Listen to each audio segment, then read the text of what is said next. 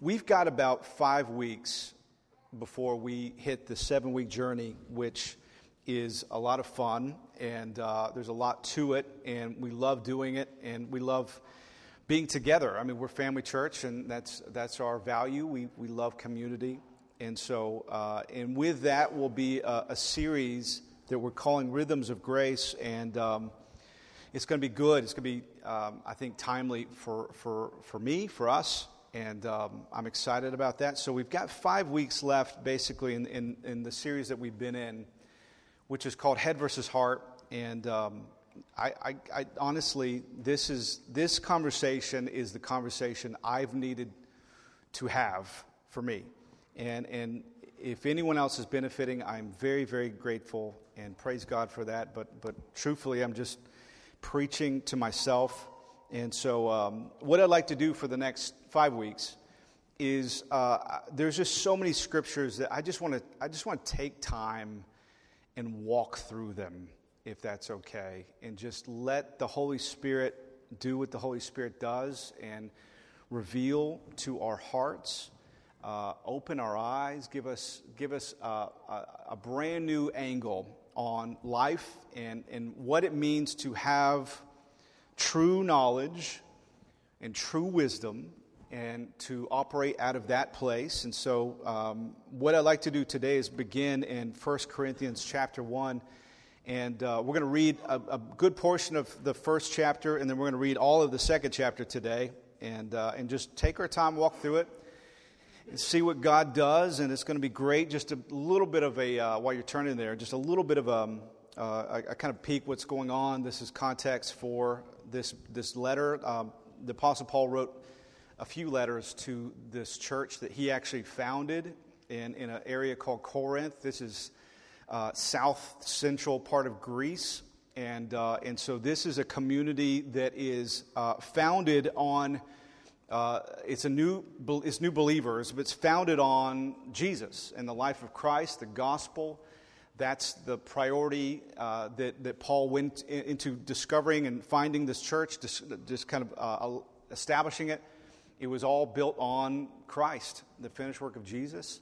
But this is a community, this is an area that is really captivated by philosophy and intellectualism.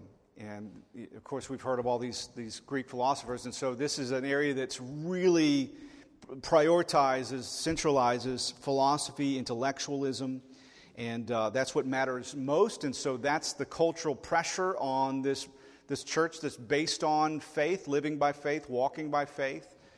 And so that's a little bit of a battle. Now, the church in Corinth famously was divided, dysfunctional, messed up. There was a lot of really blatant sin happening. There was some blatant idolatry and false god worship. There's a lot of drama happening in this community, and but that's sort of the story of the church.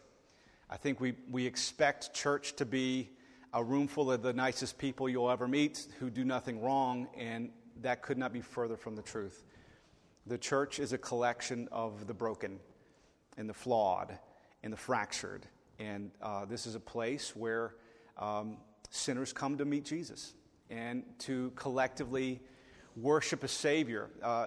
Christianity is not about a list of moral codes. It's really, Christianity is about a group of people who have come to grips with the fact that they cannot fulfill the moral codes, and we seek a Savior who has done that for us and who has done that on our behalf. And so there's a wonderful statement in Hebrews chapter 10 that says we shouldn't forsake this. We shouldn't throw this away. We shouldn't bypass this. Don't forsake community.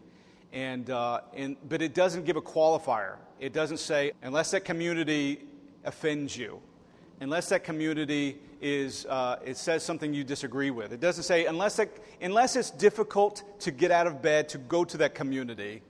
It just says, don't forsake this. This is a priority in the heart of Christ. And so that's the kind of contextualization of what's going on in this area. And let's dive in, starting in verse 18, chapter 1, 1 Corinthians. Here we go. For the word of the cross is foolishness to those who are perishing. But to us who are being saved, it is the power of God. For it is written, I will destroy the wisdom of the wise, and the cleverness of the clever I will set aside. And where is the wise man? Where is the scribe? Where is the debater of this age? Has God not made foolish the wisdom of the world? For since in the wisdom of God, the world through its wisdom did not come to know God, God as well pleased through the foolishness of the message preached to save those who believe. For indeed, Jews ask for signs, Greeks search for wisdom, but we preach Christ crucified. To Jews a stumbling block, to Gentiles foolishness, but to those who are called, who are the called, both Jews and Greeks, Christ, the power of God and the wisdom of God, because of the foolishness of God, is wiser than men, and the weakness of God is stronger than men. For consider your calling, brethren, that were not many wise according to the flesh, not many mighty, not many noble, but God has chosen the foolish things of the world to shame the wise. God has chosen the weak things of the world to shame the things which are strong, and the base things of the world and the despised God has chosen, the things that are not, so that he may nullify the things that are, so that no man may boast before God, but by his doing you are in Christ Jesus, who became to us wisdom from God and righteousness and sanctification and redemption, so that, just as it is written, let him who boasts, boast in the Lord. Last week, I paraphrased, I mentioned these verses just real quick, and what I said was that Paul's statement here historically is that the Jewish people ask for signs. And then he contrasts that with, he says, now the Greek people, they are searching for wisdom. And so what that means practically is that the Jewish culture traditionally would say, I want to see the proof. Show me so that I can see it. And if I see it, then I can be it. If I see it, then I can do it. Just let me see. Show me the sign. Show me evidence. Show me physical proof. And then conversely, the Greek community is saying, convince me. Show me with a clever argument. Convince me intellectually. Let me get to the mental destination. Let me wrap my brain around it, and then maybe I'll come to terms with it. Now, these two approaches towards life are extremely common, and they're not relegated to these two historic communities. This is really, I'll believe it when I see it. Or, that doesn't make sense to me, so I'm not interested. And so those are kind of the two ways that we basically step into a place of belief or accepting and receiving what's being offered, is because we see it and it's evidence, or we figured it out and now we're there. Now, what Paul says is Jesus is what we preach. And so basically saying, instead of accommodating these two desires in these two different communities, I go the other way. They're asking for A or B, and I choose D. And so here's what I do. I preach Christ and Him crucified. And then he says the response to these communities when he does that, he says for the Jewish community, it's been a stumbling block. They can't get around it. They can't get over it. It trips them up. And so because it's not what they ask for, it's not what they want. They want something more concrete. They like the law, they like the moral code, they like ritual, and then you're telling me, here's this guy who did all that for us, and now we don't have to do it. That doesn't make any sense to me. And so then he says, for the Greek community, the message of the gospel, the presentation of Christ and Him crucified, is foolishness. And he means that word as it's read, foolishness. It is completely foolish. it makes no sense intellectually. And so what we're forced to do is accept and receive this by faith. Because the truth is, if you can see something, if you can see the evidence, the physical manifestation of something, then no longer is your relationship with that thing faith. If you can fully figure out, if you can fully reason and wrap your mind around what we're talking about, then this is no longer faith. The gospel is complete and utter foolishness. To the point where Paul feels the need to say, I'm not ashamed of it. And he says that because people would try to make him feel ashamed of it, or the assumption would be, I would be ashamed of that silly message. I would say that one of the biggest pushbacks my wife and I have had over the last decade here, preaching, presenting the same message every single Sunday. We preach it a million different ways, but it is ultimately Christ and Him crucified. Usually, this is how it goes. People come in, and a lot of people step out from a lifetime of religion, and a lot of that has to do with rules and rituals. And so, when you first dip your toe in, you're like, "This is nice." The gospel is freeing, is liberating. You have this instant euphoric feeling. You're like, this is good news. And then give it time, and eventually you're like, when are we moving on to the deeper territory? When are we going to go a little bit deeper, Chris? And that's been a common conversation that I've had. And to which to no avail usually, I try to communicate, I don't know anything deeper than Jesus loves me, this I know. That is the deep end of the theological pool, and I've got nothing else for you. Christ died for you, was resurrected for you. And then I've gotten to the place where I start asking questions, like, what do you mean? And what it ends up being is humanism. It is the intricacies of the human brain. It is the intricacies of human interaction. It is the intricacies of human responsibility. And so we think that deeper and more profound than God showed up, became us, died for us, was resurrected for us, more profound and more life-changing than that is give me 3 keys to a better life. That I don't get. We set out, and this happens to all of us. There's a moment in time where this happens, usually more than once. We feel the compulsion to set out to explore the complexities of life, to wrap our minds and our hearts around something more profound. A lot of times we'll exit everything. We'll kind of detach, separate, and go on a journey discovering. And the truth is, when we're trying to explore and understand and define the complexities of life, we're moving in the wrong direction. Paul said this, I fear, I'm worried about this. This is troubling my heart, that you would be corrupted away from the simplicity that we have in Christ. He compares it, we read that scripture the first week of the series. He compares it to the temptation in the Garden of Eden, that the enemy corrupted Eve away from the simplicity of trusting God and living in paradise. Paradise wasn't enough. She had to do something, do more, achieve more, and become self-centric.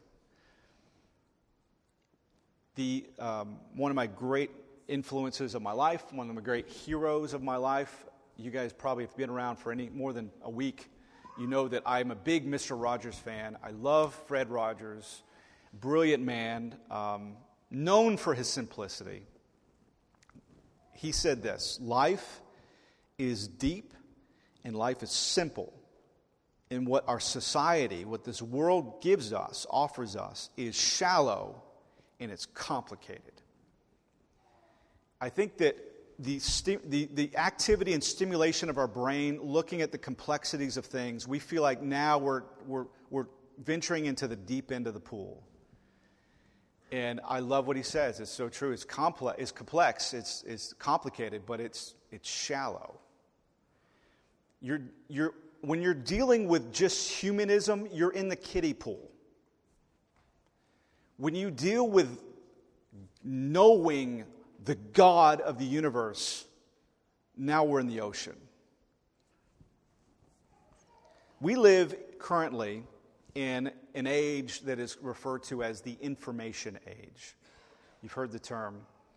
And what that means is we know a lot. We know, I can't say we know everything. We might think we know everything, but we know a lot. Information is readily available. And for a lot of folks, if you follow the line of thinking, they would say that knowledge, wisdom, discovery, exploring the complexities of life is going to lead to a greater existence, a greater quality of life, enlightenment, elevation. You're going to graduate to a greater place. We live in the information age. More information is readily available, more knowledge is readily available now than any other time in human history.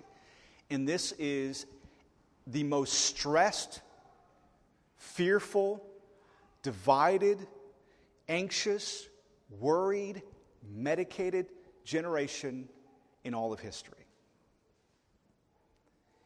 That is not the answer. That is not taking us to a place of peace, rest, revelation, and understanding. For all the wisdom that we think that we have, for all the strength that we think that we possess, for all the capability and togetherness that we think we've acquired, this is what the Apostle Paul says: the foolishness of God is wiser than men, the weakness of God is stronger than men. So, in other words, you are looking at yourself as if you have progressed nicely. And I would say this, I have been a bonehead for the vast majority of my life. And I will own that. I just happen to be the knucklehead whom Jesus loves. And I rejoice in that reality. But I've been a knucklehead and my mom is agreeing with that way too much right now. And stop nodding, Mom. So I have, and I continue to be a knucklehead. I realize there is not a day that goes by where I don't stumble across, it's like an Easter egg hunt. I stumble across some hidden gem of how unthoughtful, how selfish, how easily angered, short-tempered, impatient, selfish. Did I mention selfish? How selfish I am. I don't know if this has ever happened to you. You hid the boiled Easter eggs, the actual eggs for Easter, and then come around June 6th, you realized you forgot one. Those are the brilliant discoveries of my life on a regular basis. I'm like, stuff pops up, and I'm like, what is this? And I look in the mirror, I'm like, what? I thought we'd be further by now. Honest, I'm 45. You think at some point you learned something. And if you don't realize it, and if it doesn't come up, within yourself, somebody else is going to point it out to you. Because people are great at telling you how you're doing. They may not ask you how you're doing very often, but they'll tell you how you're doing. And in my profession, that tends to be anyone with a pulse gets to tell me how I'm doing. And so it is a continual revelation of my inadequacies. And the only solace I take is that it's in my weakness that His strength is perfected. We are not in the best place when we feel like we know more, we know better, everyone should listen to me. That is a great sign that there is going to be some speed bumps ahead that are going to knock us on our tuchus, and we're going to understand quickly His weakness is stronger than our strength, and His foolishness is way more advanced than our wisdom. who knows anything. The good news in all of that is not to make us feel low or down or beat down. There is a greater truth, there is a greater knowledge, and there is a greater wisdom that is ours, that belongs to us, that we have, that God has freely given to us, and that we have constant access to. This is what Paul says. By his doing, which is a very important statement, by his doing, he did it all. We did not choose him, he chose us. By his doing, you are in Christ Jesus, who became to us, the person became to us wisdom from God, righteousness, and sanctification, and redemption, so that, as it is written, let him who boasts, boast only in the Lord. Jesus is the true knowledge and true wisdom that God freely gives his people. And the understanding that we need to have is that his knowledge, his wisdom is so far above and beyond where we're sitting. There is moments in time where I have been absolutely vehement. I have been passionate to the point where I have cold sweats and I'm trembling. And then I look back in retrospect and I'm like, I could not have been more wrong. Wisdom's a lovely, beautiful teacher. Hindsight is 20/20. And so there's been moments in time where I would argue with you, I would have thrown down with you over some philosophic topic. And looking back, I'm like, what a doofus I was. Paul continues this conversation. If you would turn your attention to chapter 2. This is just 17 verses. I'm going to break it down a little bit, and so I'm not going to read all of it, but I'll read some. We'll talk about it, and then we'll wrap up here in a little bit. This is what verses 1 through 5 says. When I came to you, brethren, I did not come with superiority of speech or of wisdom, proclaiming to you the testimony of God, for I determined to know nothing among you except Christ and him crucified. I was with you in weakness and in fear and in much trembling. And my message and my preaching were not in persuasive words of wisdom, but in demonstration of the Spirit and of power, so that your faith would not rest in the wisdom of men, but on the power of God. Throughout this series, we've talked about really Proverbs 3:5. Trust in the Lord with all your heart. Don't lean on your own understanding. And that's really the impetus of this whole conversation. And so when we say it is important to trust Jesus and not lean on your own understanding, it's easy to interpret that verse and hear the words coming out of my face and take that as meaning it is an indictment against wisdom. That gaining and having understanding is inherently wrong and or bad. And that is not true at all. That's not what he says at all. In fact, the Apostle Paul sort of explains a little bit further what that means in real life situations throughout this chapter. And so he starts with this idea. He, the Apostle Paul, former Pharisee, and a couple times in the New Testament, he cites his own resume. So he talks about his Pharisaical life, and he says, I was the LeBron James of Pharisees. I was the best of the best. No one could carry my duffel bag. I was the man. I was top of the class, valedictorian Pharisee. And so that guy says, I did not come with superiority or speech or of wisdom. Now, that is not a statement of, I don't have any. That is not a statement of, I'm not good at communicating or I feel insecure about my amount of knowledge and wisdom. Not true. He had more. He's a former Pharisee. He's rooted in the Judaism. He's rooted in the Jewish religion. that was then became the Christian community. It's the roots of Christianity is in Judaism, the Old Covenant into the New Covenant.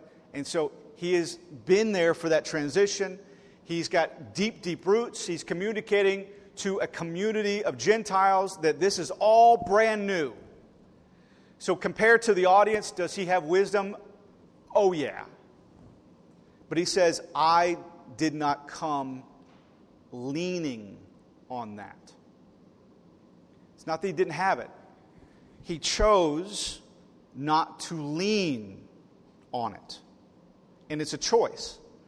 He says it. I've determined, I've made the choice, I've resolved to know nothing else except for this one thing, this one singular thing. Back to the theme of simplicity.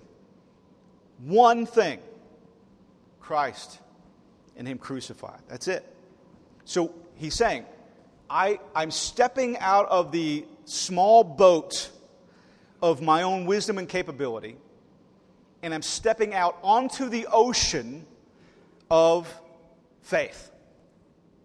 I'm stepping out onto the sea of faith, out of this small, limited buoy of understanding and knowledge.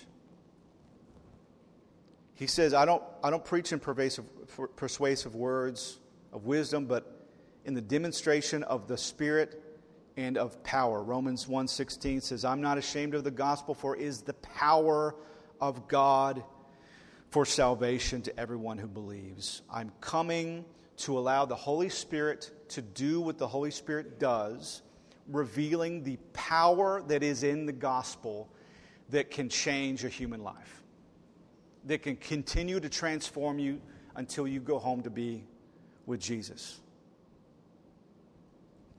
Moving on to verses 6 through 9, 1 Corinthians 2, 6 through 9. Yet we do not speak wisdom among those who are, we do speak wisdom among those who are mature, a wisdom, however, not of this age, nor of the rulers of this age who are passing away, but we speak God's wisdom in a mystery, hidden, the hidden wisdom which God predestined before the ages to our glory.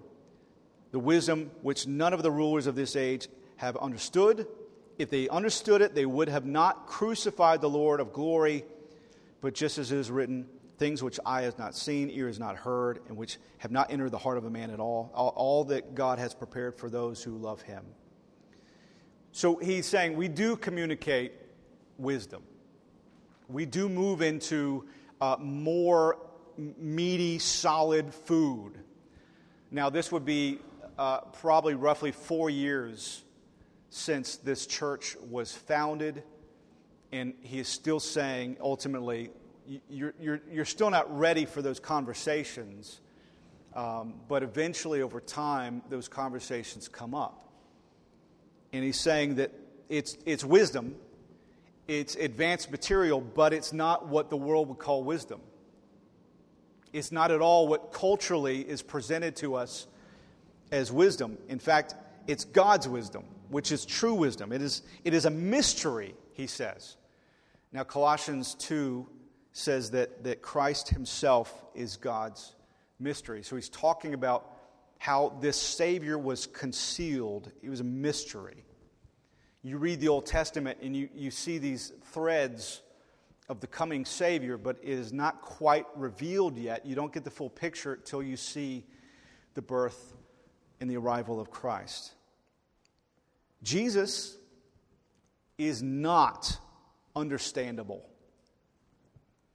Jesus is not figure-outable. Anyone that says otherwise is deceiving themselves and you at the same time. There's only one way of getting the mystery, and that's through revelation.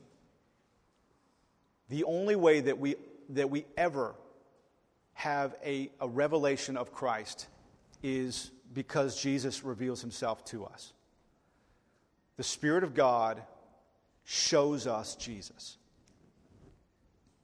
Paul puts it this way in his next letter, 2 Corinthians chapter 3. he says that when we turn to Jesus, the veil is removed from our hearts. That is to say, there's a veil that is on our hearts.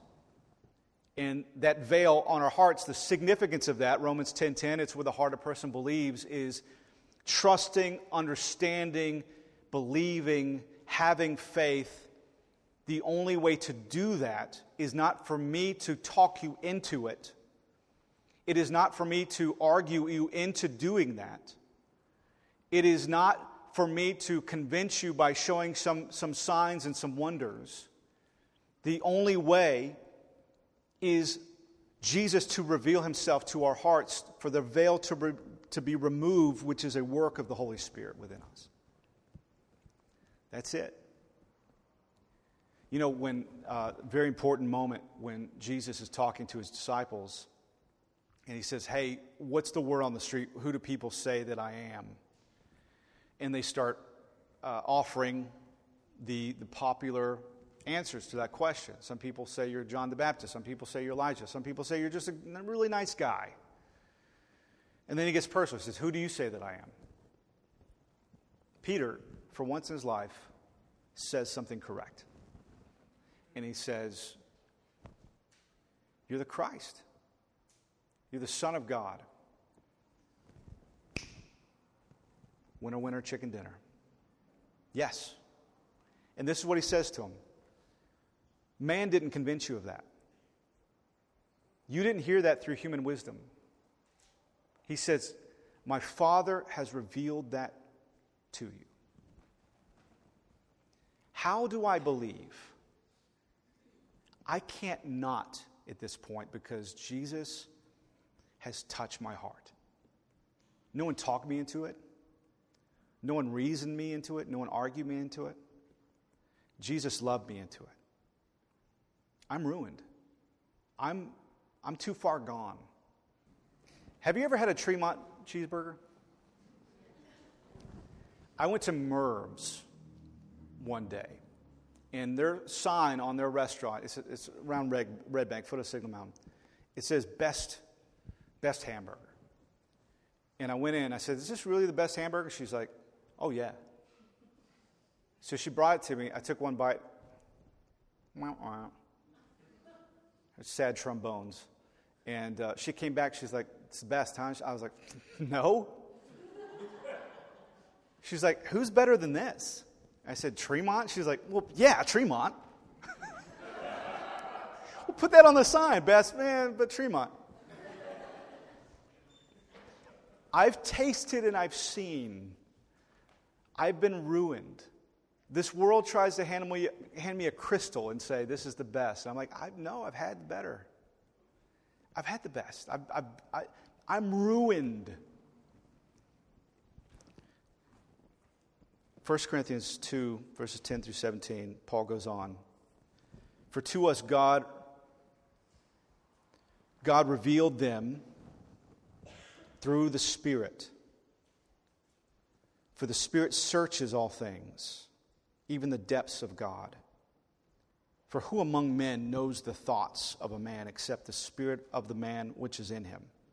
Even so, the thoughts of God no one knows except the Spirit of God. Now we have received not the spirit of the world, but the Spirit who is from God, so that we may know the things freely given to us by God, which things we also speak, not in words taught by human wisdom, but in those taught by the Spirit, combining spiritual thoughts with spiritual words. But a natural man does not accept the things of the Spirit of God, for they are foolishness to him, and he cannot understand them because they are spiritually appraised.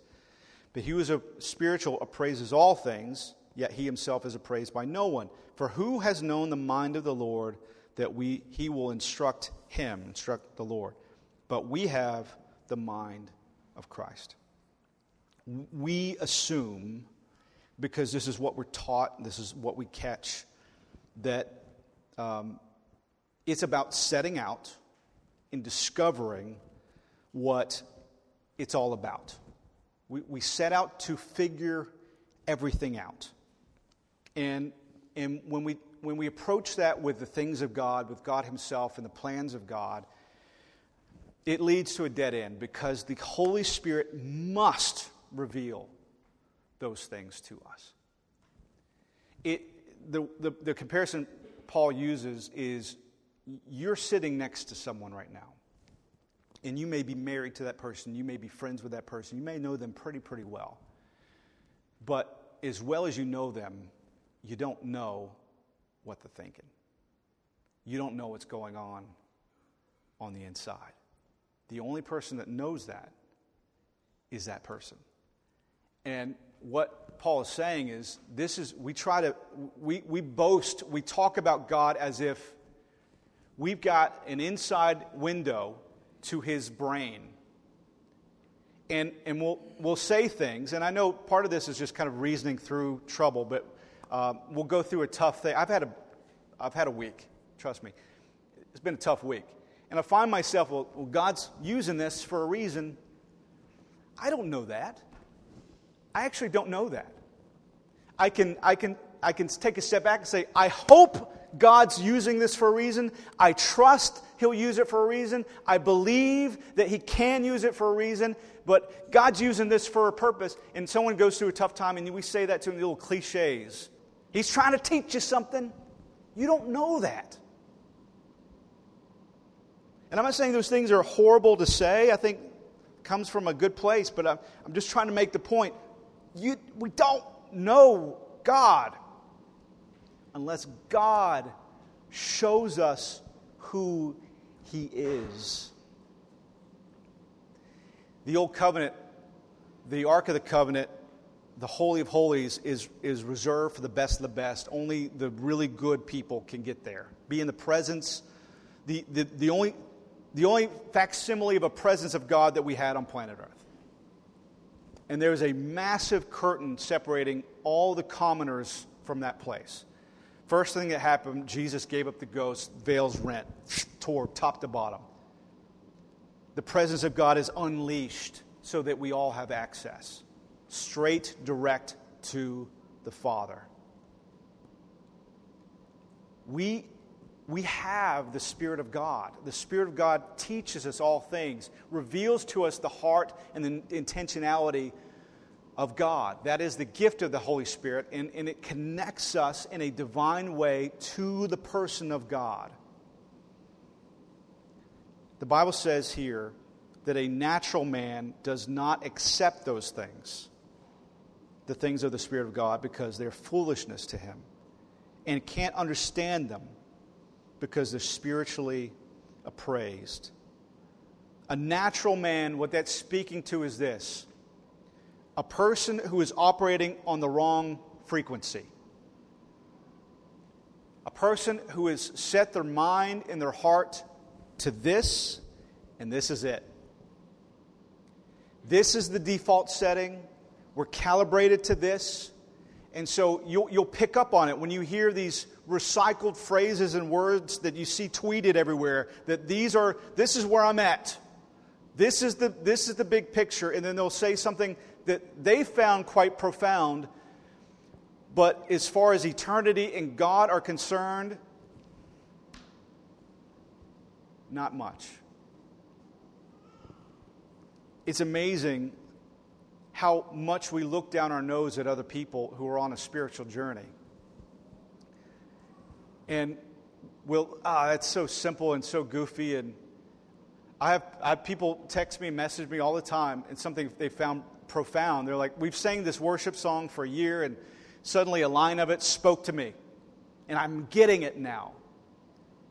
And I'm not like, where you been for the last year, man?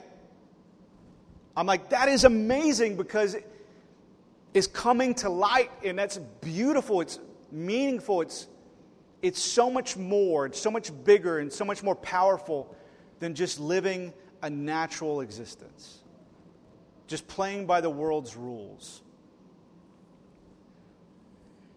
A natural man is operating on the wrong frequency, so considering beyond just this is going to sound foolish. Paul says it this way: these things are spiritually appraised.